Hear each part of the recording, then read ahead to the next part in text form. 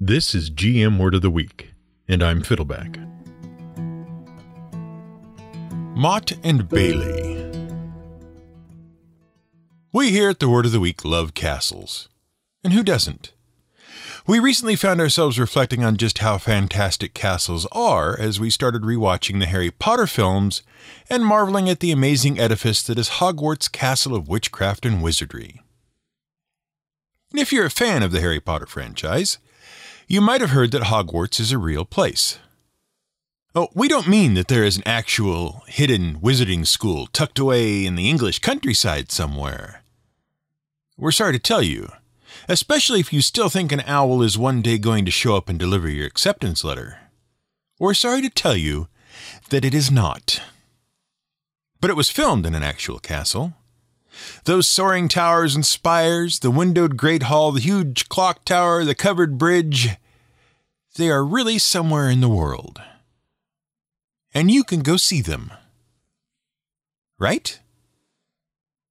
Well, yes, actually, you can. And no, you can't. If you're a Harry Potter fan, we're about to shatter some of your illusions. We're going to ruin some of the magic in your world. And we know that Harry Potter fans are very protective of their illusions. But there is a truth hidden away behind all the magic. When you strip away the massive spires that Hungarian horntail chased Harry Potter around during the Triwizard Tournament, and the giant clock tower that Harry and Hermione raced through to get back to where they started after using the Time Turner in time to spare Buckbeak and Sirius Black from their executions, there's a stout, humble bit of truth underlying it all. A humble origin for every castle ever. And it's actually pretty amazing to picture all of the castles in books and movies, and realize that they all began the same way.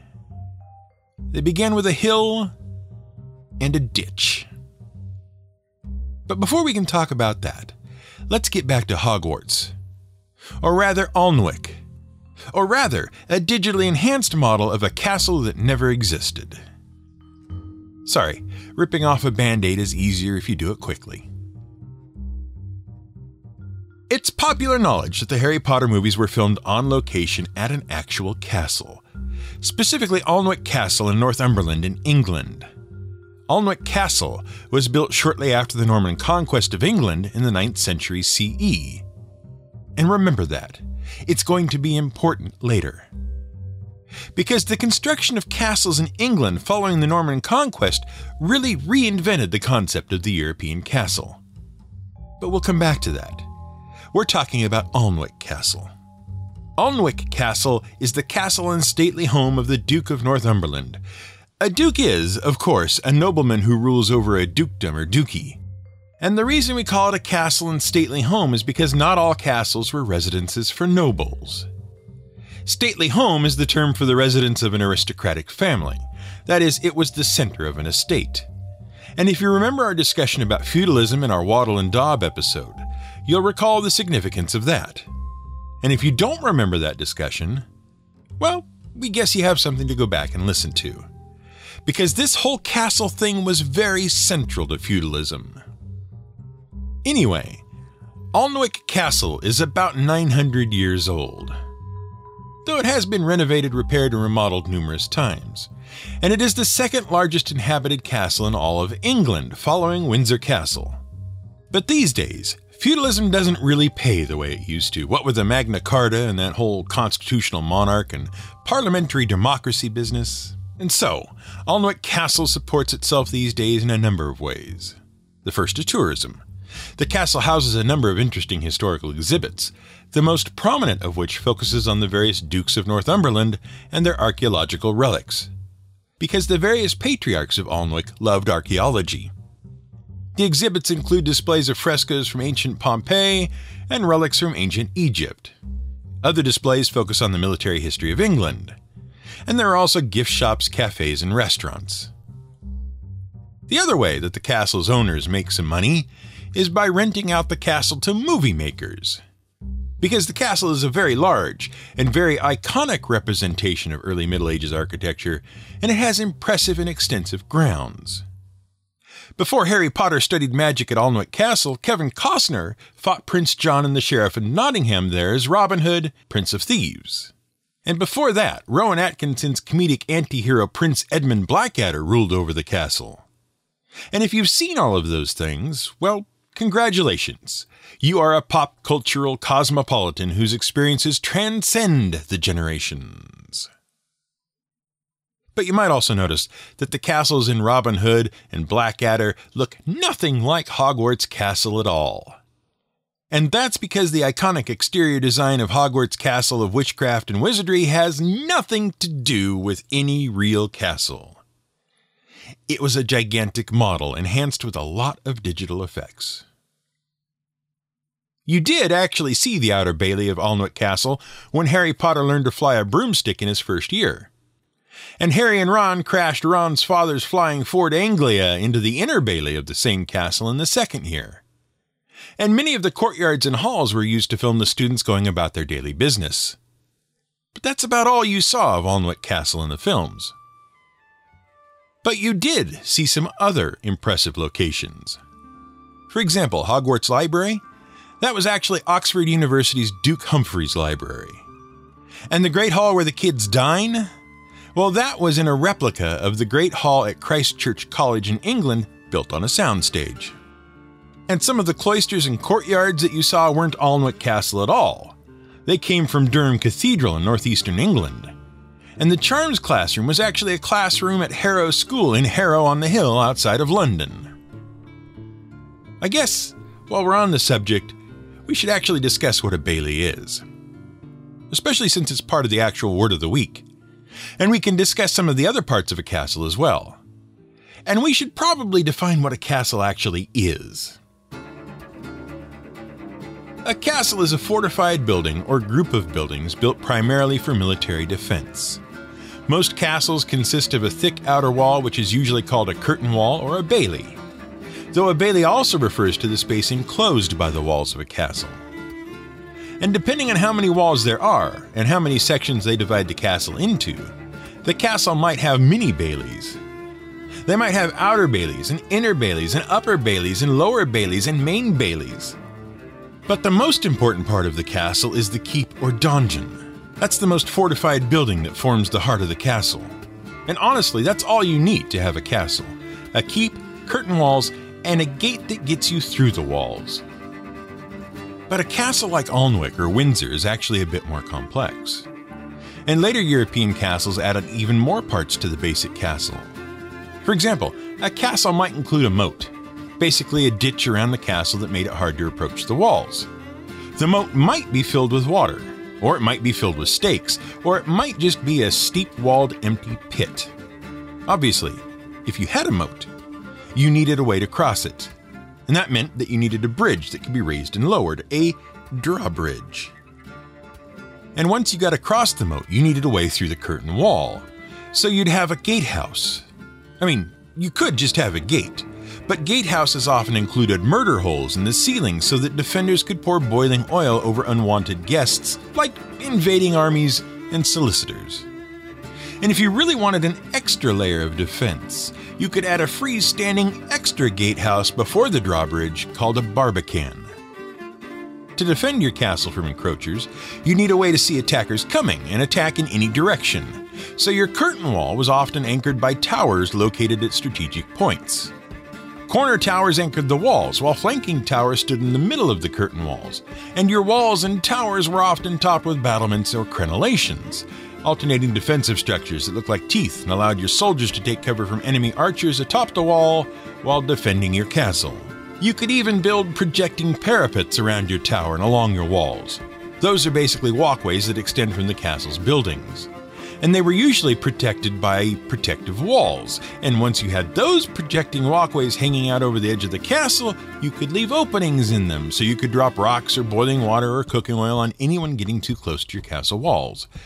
Those openings are called machicolations, and they generally opened between the corbels, the supports, that held the parapet up in the first place. And if you're going to be dropping things along the outside walls of your castle, you might angle the bottom of the curtain walls and towers like a skirt so that anything you drop will scatter away from your castle and cause chaos in the ranks of any besiegers. That angled wall is called the mantlet wall or apron wall, or the French call it a chemise. Look, we can keep listing castle parts for hours because castles became incredibly complex as time went on. But if you'd like a really good tour of a medieval castle that is buried inside a time-traveling mystery story and narrated by a sarcastic artificially intelligent sculptor from a space station near Saturn, may we recommend you get yourself a copy of the Journeyman Project 2, Buried in Time. Yeah, you heard that right. Let's explain. The Journeyman Project Trilogy was a series of 3 PC adventure games involving time travel, and we loved them. We actually played them out of order, playing the third one first, which made things a little tricky to grasp. In each game, you take on the role of Gage Blackwood. He's basically a time cop who protects the future from being changed. By the way, it's the future, and time travel is a thing. The second and third games involve a complex mystery in which you are framed by a fellow agent for crimes against temporality, and discover the Galactic Federation, which Earth is trying to join, has visited Earth before, and some of Earth's mysterious, forgotten civilizations, like those at El Dorado and Atlantis, were wiped out by said aliens, and, well, the third game gets complicated and a bit History Channel presents more Ancient Aliens BS, but it's fun as all get out anyway. But in that second game, you visit a number of historical locations, including a castle called Chateau Gaillard during the 100 Years' War.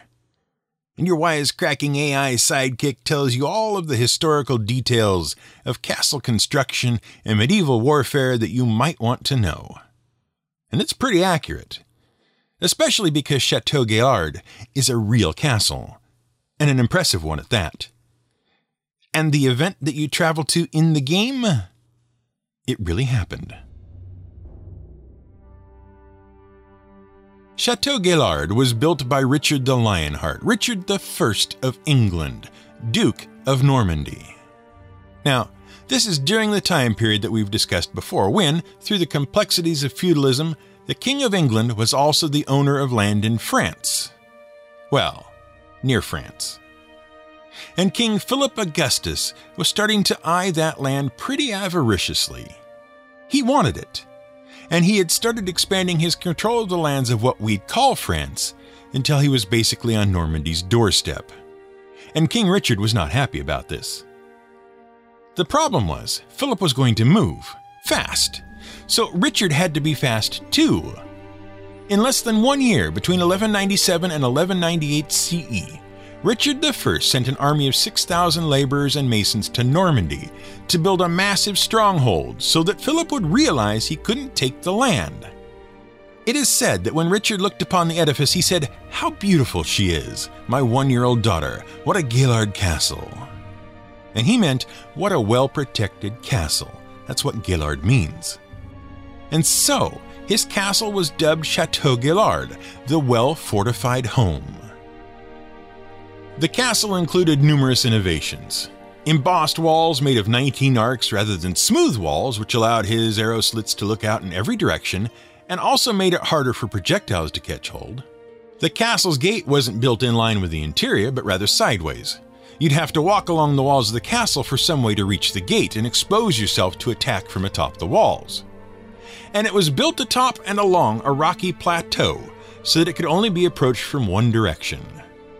Basically, the castle was unsinkable. And then Richard died. Literally a year after the castle was done, Richard died in battle from an infected arrow wound. Which is good, because he never had to see his Titanic hit an iceberg. The fall of Chateau Gaillard began when John Lackland succeeded his brother, Richard I.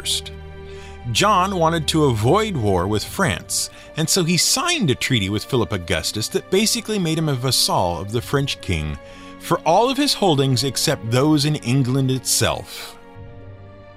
In other words, he pledged his inherited lands in Normandy to the service of King Philip, which was fine.